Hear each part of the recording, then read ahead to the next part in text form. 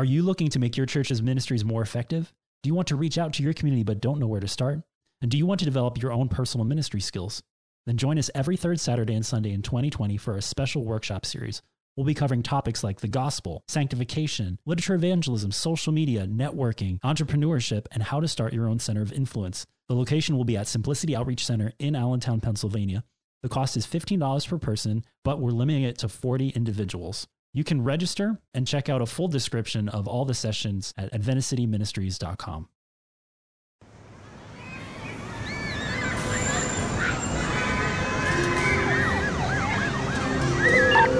Five, 4, 3, 2, 1.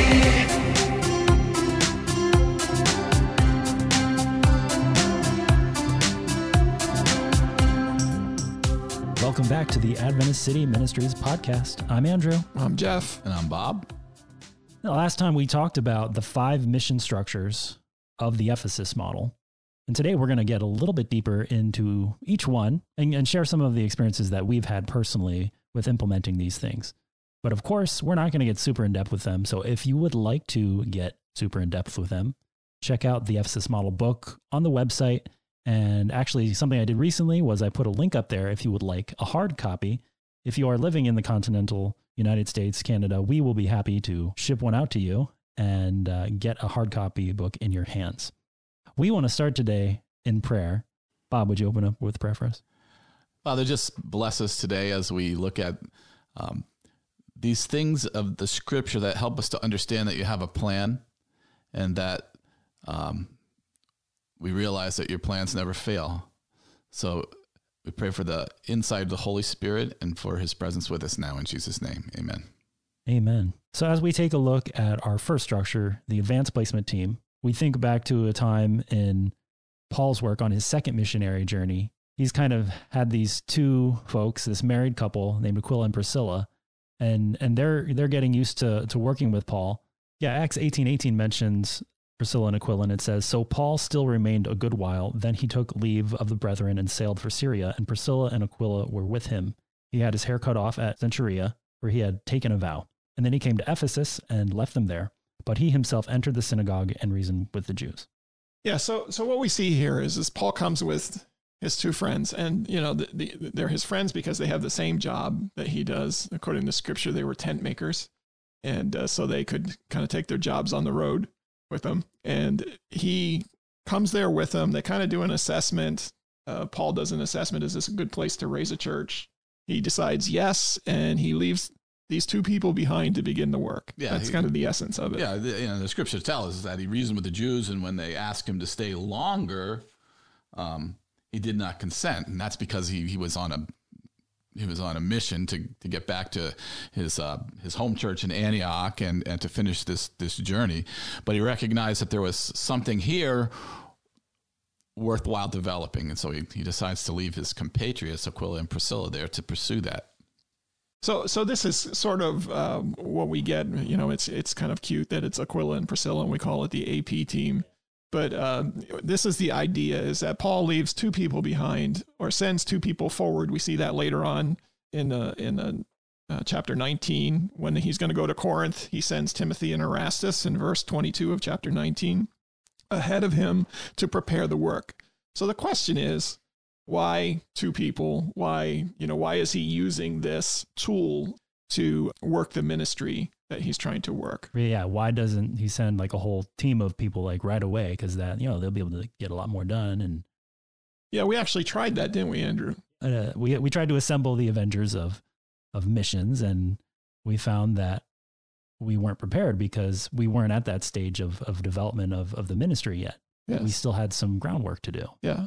And that's why we're trying to establish a principled approach to ministry, is so that, because there's going to be places where Jesus sends his disciples where they find out that they should shake the dust off their sandals and move to the next place. And so there's some work in progress that needs to take place. And it took us a long time to settle simplicity where simplicity is. And some of that was, just in finding a building or whatever. We really weren't looking at it the same way as Paul. And we've learned lessons from not doing that. Right. Then one of the obvious answers to the question is why did he leave two people there? Is because he was following the model of Jesus. Yes. And that's what Jesus did. He sent them out 2 by 2 to places that he would later go and preach himself. So, Paul is simply copying the master. Right. And these two people immediately begin to do the work that he's brought them there to do. Right. And they're not novices. No. Because they encounter a man, according to chapter 18, whose name is Apollos, and he's familiar to us later in Scripture. And it's good for us to look at a few things here, because it ties into what we've been doing here in our other podcasts, is to look at what the AP team did when they encountered Apollos. It's found in Acts chapter 18 and verses 24 through 28.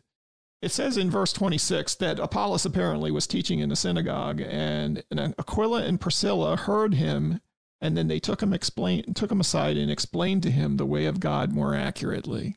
So here's one of the things that, we're called to, and that is we're called to clarify the gospel whenever we need to do it. And we shouldn't be ashamed to do that, because Apollos turned out to be quite the preacher because of that. Right. Well, he was apparently quite the preacher even at that time. Yes. But then, and it speaks to Apollos's humility and willingness that he was willing to be corrected.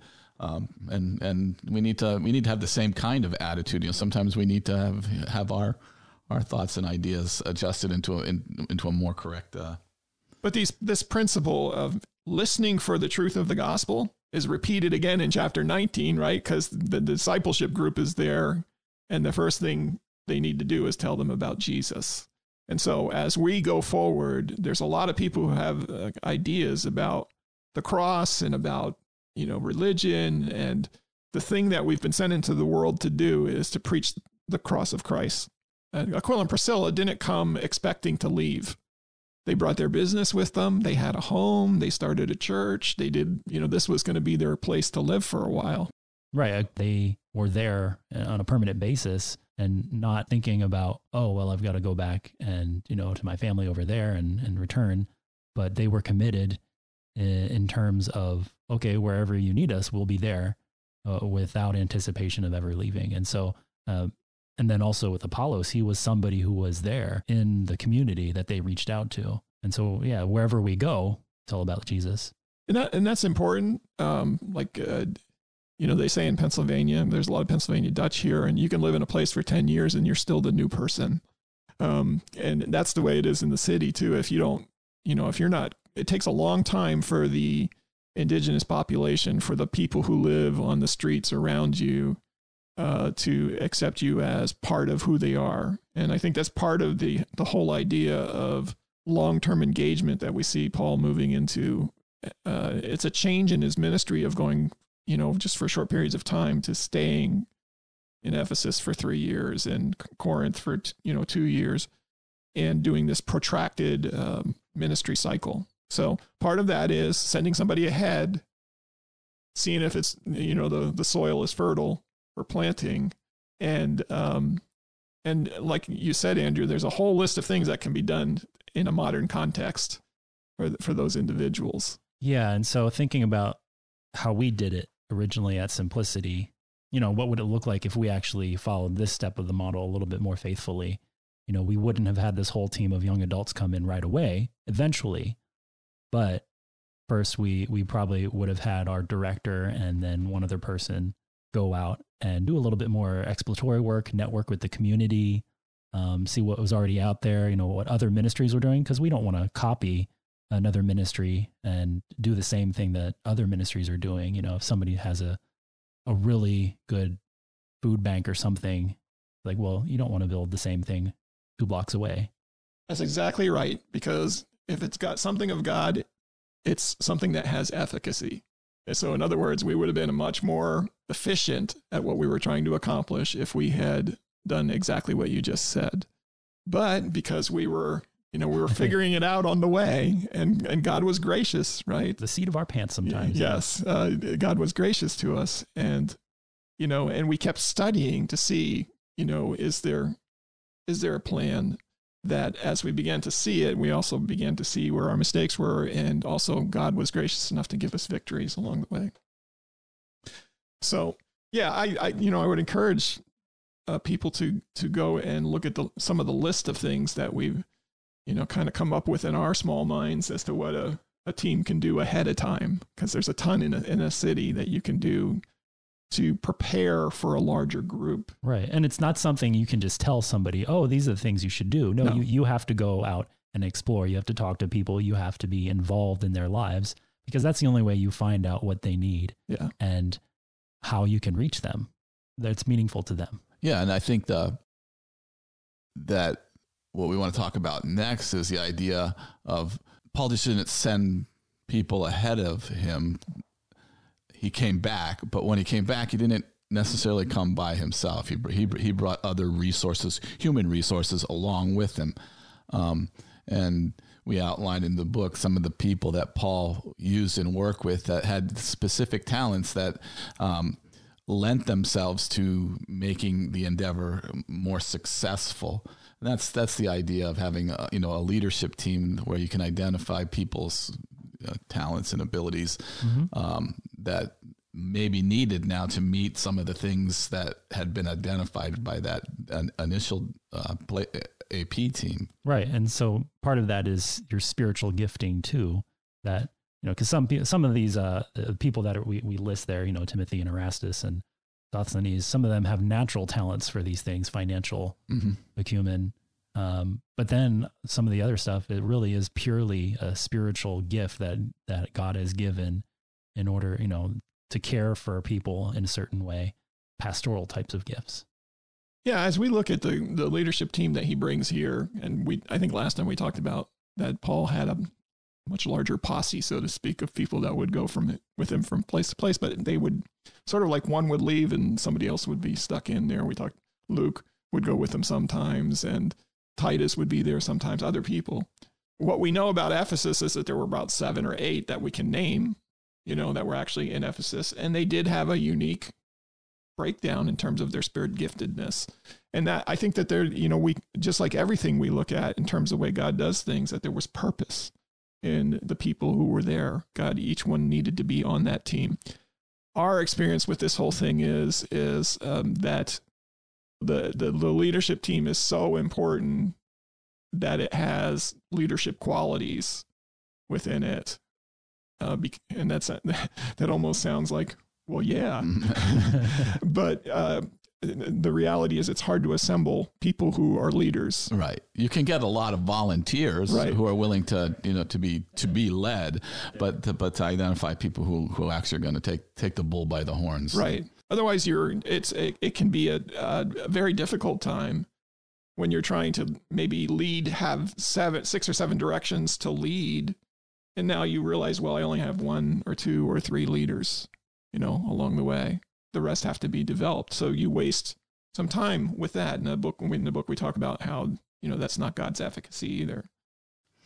And I think a lot of that when you think about that, those resources are usually going to be drawn from local churches. And when I went down to Brazil in the spring, I visited a center of influence there where they were ministering to immigrants that were coming in and helping them get established into their own particular cultures. And I asked the fellow who was leading out, the pastor who was leading out, well, who supports this? Well, he had 15 churches that actually supported that ministry, and 500 volunteers. And so it takes, a lot of those resources are coming from local individuals. And that's kind of a mindset that we struggle with, I think, in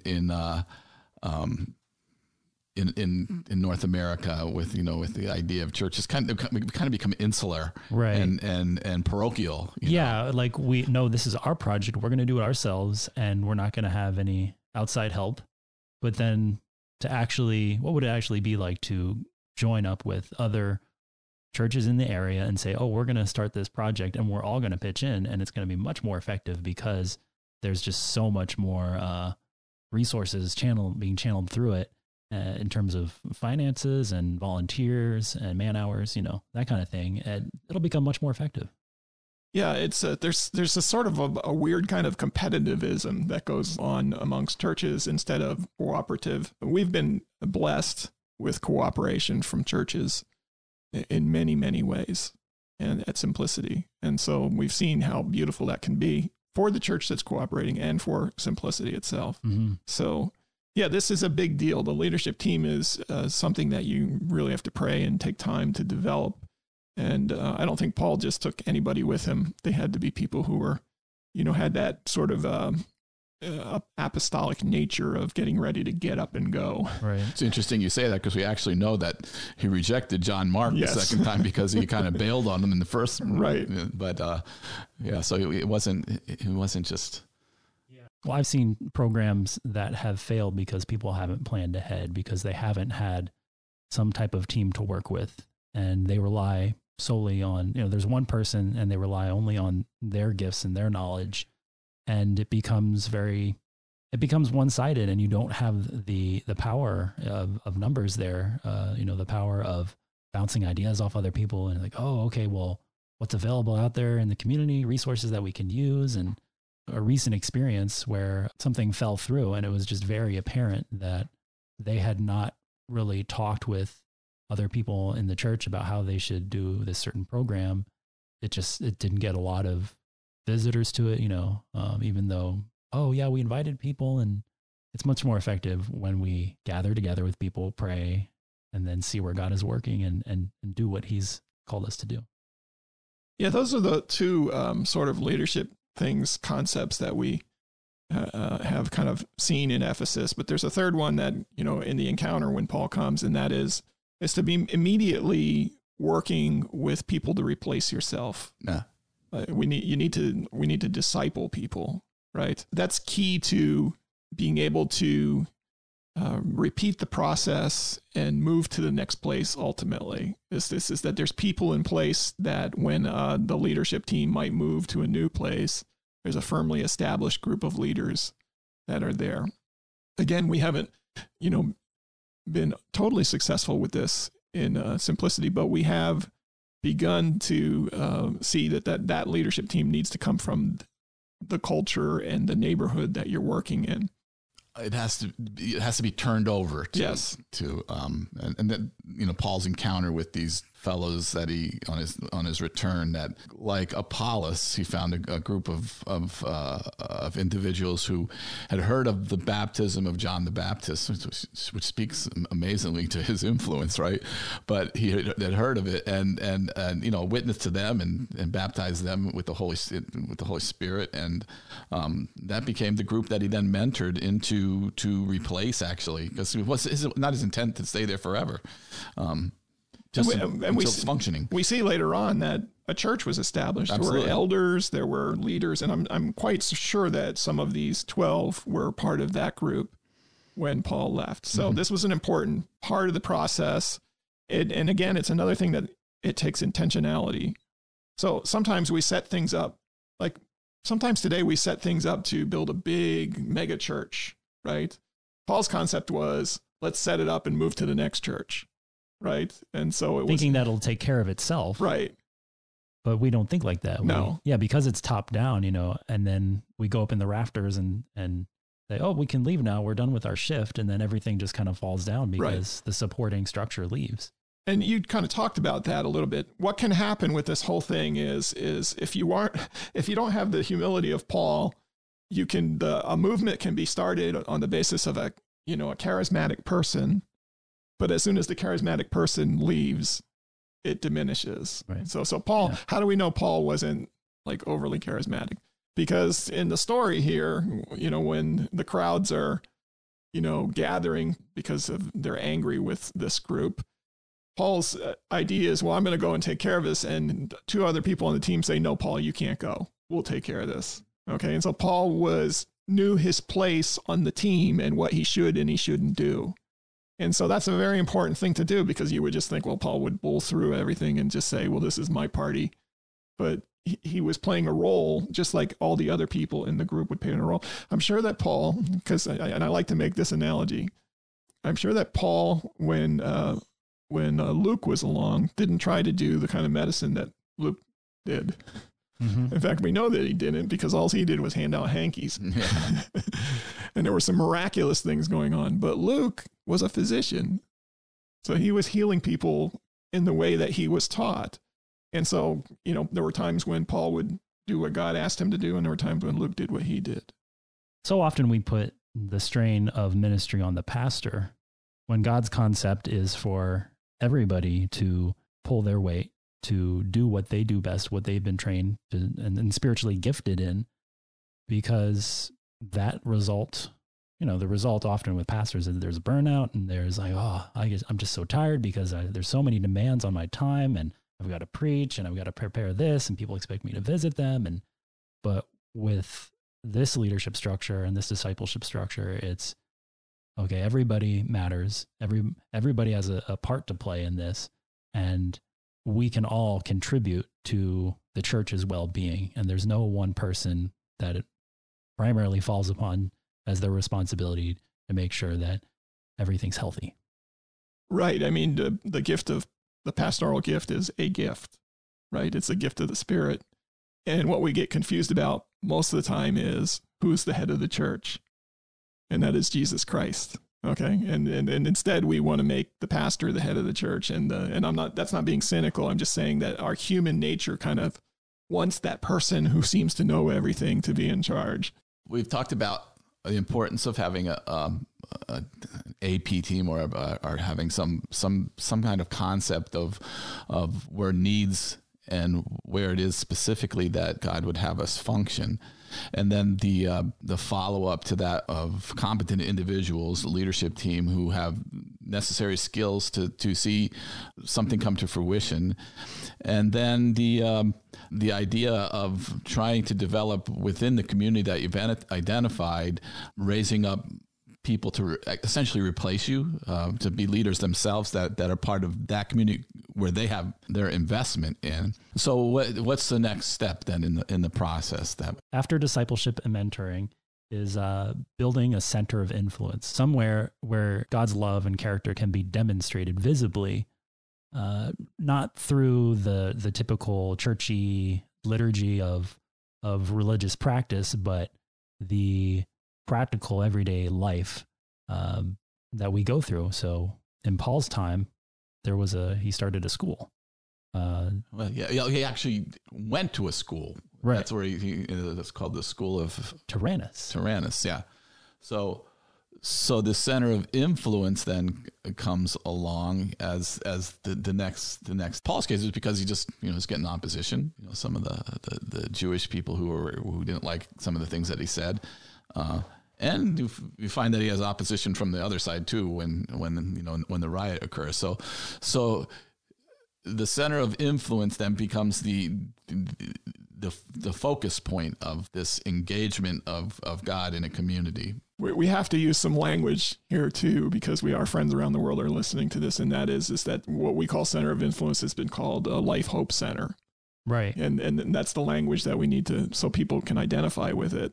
But a Life Hope Center can take all kinds of forms, and it should be the determination of what the Life Hope Center looks like should be determined by the environment that you're in. So, and the team that you have in order to make it function. In our case, our Life Hope Center is a community center similar to other community centers in a city. And it just kind of evolved that way because of the group that we had and the skill set that group could afford to it. But what are some other examples of Life Hope Centers that you guys know about? You said you saw one in Brazil and they were meeting the needs of immigrants, right? Right. I've seen restaurants. I've coached, groups from restaurants. There's health centers. There's all kinds of things that we can do. Lending libraries. There's bookstores. There's health food stores. There's all kinds of things that we can aim at that would work in different communities in different ways. So in where we're at, which is sort of characterized by a poor population, we might not have a health food store with expensive herbs to sell, something like that, because it might not be patronized, because of that. In fact, what we found is we have to bring vegetables into the area because of the the crisis of not being able to get, good vegetables in the center city. It's a food desert. So we're thankful for a local Adventist church, Bob's Church. They grow vegetables, and we take down hundreds of pounds of vegetables to the city, and they appreciate it. So the Center of Influence is a wonderful tool to accomplish the work, to opening the way to the community. And it's often, it's here where people experience being the hands of Christ. I think of Ivan, Andrew, if you tell his story. So Ivan was part of a car club, and they volunteered to do, I believe, a Christmas program and, feed children, families. And so he's there, he's looking around and say, hey, you guys do church stuff. So he came to us and said, hey, I want to be baptized. So, what do I have to do?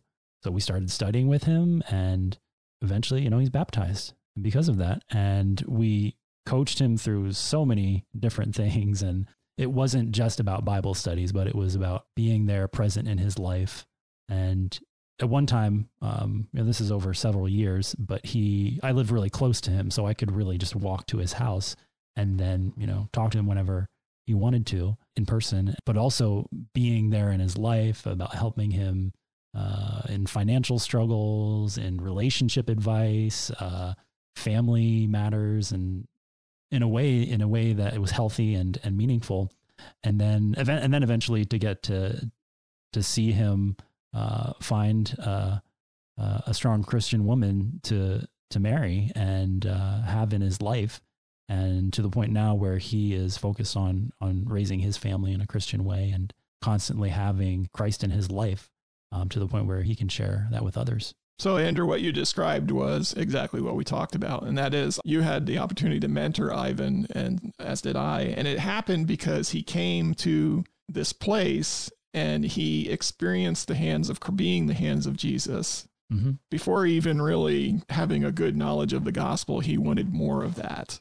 And so this is just a way of us to reach people in the community and let them be the hands of Christ. We do that every Wednesday. We, are giving away clothing and food, and there's prayer and there's mindfulness that goes on with regards to what trying to reach them with the Word of God. Yeah. And so one thing I've learned from that is, it's totally unreasonable to think that, we should only allow other Adventists or even Christians to, volunteer or be part of the process, because the very people who need Jesus and who we want to minister are the ones who haven't experienced that. People want to know what it's like to feel the joy of helping somebody else. And Andrew, just a question: who is the Wednesday program where there's clothes to be sorted and put out and food and all that? Who are the primary people that run that at this point? Well, that's mostly put on by folks from the community. That's right. The lady who lives across the street, we were there for quite some time before she realized, there's this community center across the street. And she's the kind of person who was collecting clothing and making these kind of mission trips to the Dominican Republic.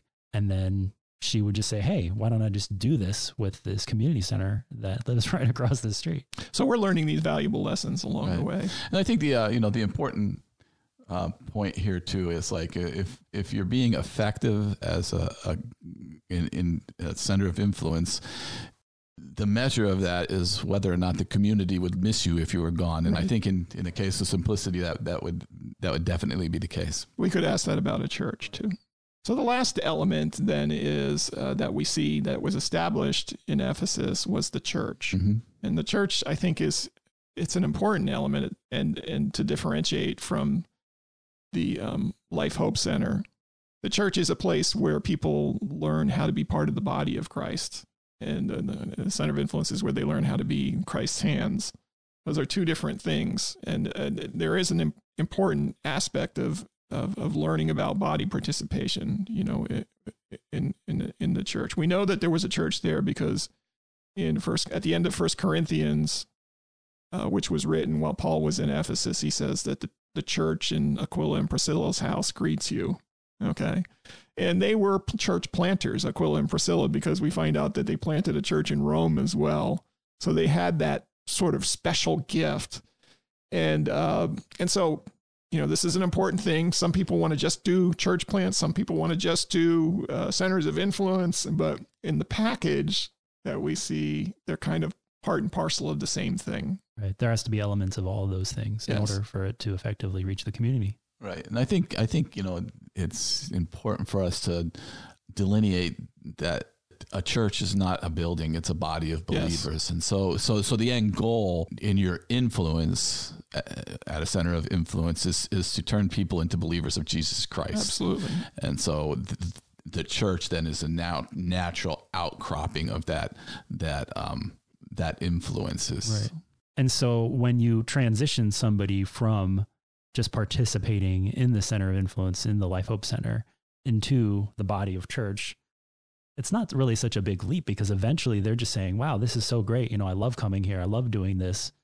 Is there something more to this? And right. Then you say, hey, well, we have this body of believers, this group of people, and we have time where we come together and we share our burdens, come and see, because there are people there who are just going to wrap their arms around you and that are going to care about you, care about what you're going through, even more so than what you're seeing here, because this is only a taste of what it's like.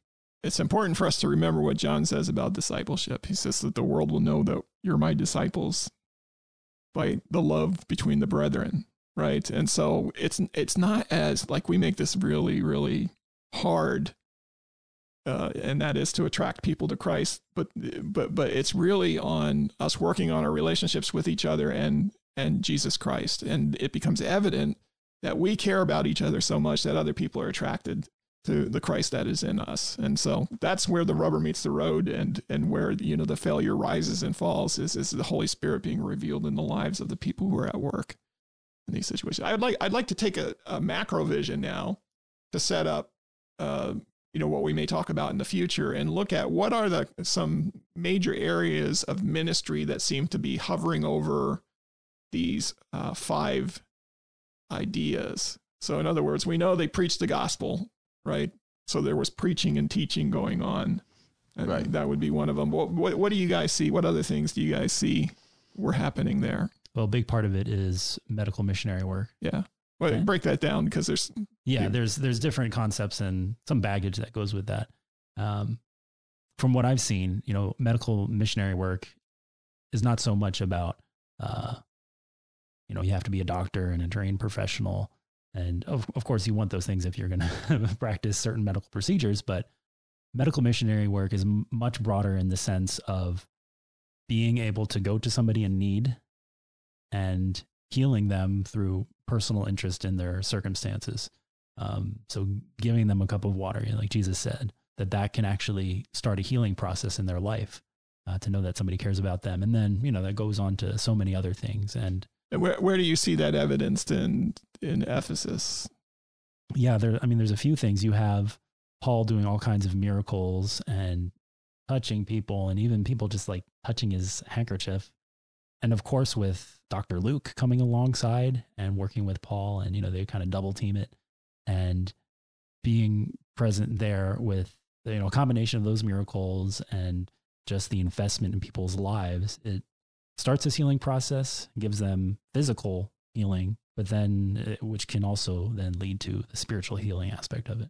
Yeah, we know that in Ephesus too, that part of the emphasis of Paul, we find out, is that they always took care of the weak or the poor amongst them, and so there's this compassion, there's this physical healing, there's this compassionate healing. And so we could describe that part of the ministry as to whatever it takes for a person to be healed. And what do I mean by that? Well, there's some people who are not going to hear the gospel because there's something standing in the way in their lives. And that's what medical missionary or compassion ministries breaks through first.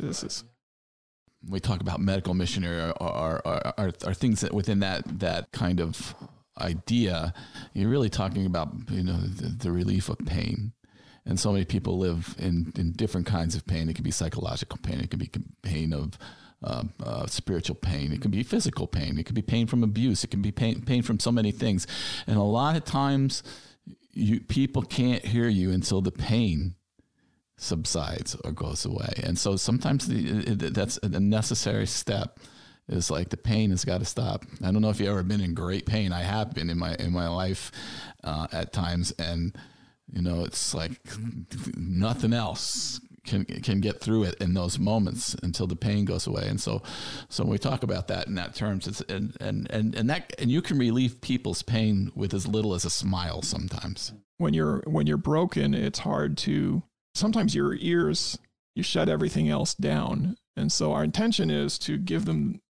The truth that leads to eternal life. That's what our intention is. But sometimes we have to take care of the pain and brokenness that exists in people's lives, and that it can be an investment to do that. And I think another methodology, going back to your more global idea of things, is that you don't see it as locally, but anyway, that Paul employed is, he wrote stuff down. He wrote letters. He was constantly writing letters and sending them to this place and that place. And sometimes people hear things, but if you're like me now, I'm getting a little older. I need to write it down and look at it over and over again. They thank God that we have Bibles where the Word is written for us, right? So because you can go and you can read stuff that you've read 100 times and still be blessed by it. Paul was this great literature evangelist, to use a term, probably the greatest that ever lived, as well. And we need to contemplate that kind of avenue as well. Yeah, if he hadn't have done that, what would his sphere of influence have been? You understand what I'm saying? Like if we didn't hear the stories of Ephesus and Corinth and Thessalonica and stuff like that. What Paul was doing there was he was accessing a sphere of influence to reach as many people as he possibly could. And we can see, Ephesus itself was a port that was probably, if not the most famous port at the time, one of the most famous ports at the time in terms of trade. And so whatever Paul had to say had the potential of going all over the world, right? As we know it, and not only him, but his compatriot Luke, yes, as well. I don't know if it's apocryphal or not, but I heard that actually, if you go by the number of words, that Luke actually wrote more than any other writer of the New Testament, Paul being second. So between the two of them, they covered it. They wrote the majority of the New Testament. Yeah, and we'll spend more time, I think, fleshing these out as we go, because there's a lot to kind of look at and say, okay, we see that there. What's the application to today? And I mean, the reality is you're hearing one of those applications of that today is instead of just working at Simplicity, we're trying to use podcasts to share the news in a much broader scale. But we should spend in depth. So those are the three main things that kind of overarch. And that is that the gospel ministry goes without question. We need to share the good news of Jesus Christ. We need to understand it to share it. Mm-hmm. And then secondly, we need to have a medical missionary approach to things, is to look to people's brokenness and see if we can meet the brokenness needs. And that might be the first thing that happens in a lot of cases. So they can hear the good news. And then we need to be thinking about how do we make this influence bigger than, the 4 blocks around Simplicity, because, God can do things beyond our imagination in terms of if we, by faith, move in that direction. So we'll expand on that next time. We'll talk about these 3 things in greater depth. All right. Thank you for joining us. I'm Andrew. And I'm Jeff. And I'm Bob. God bless.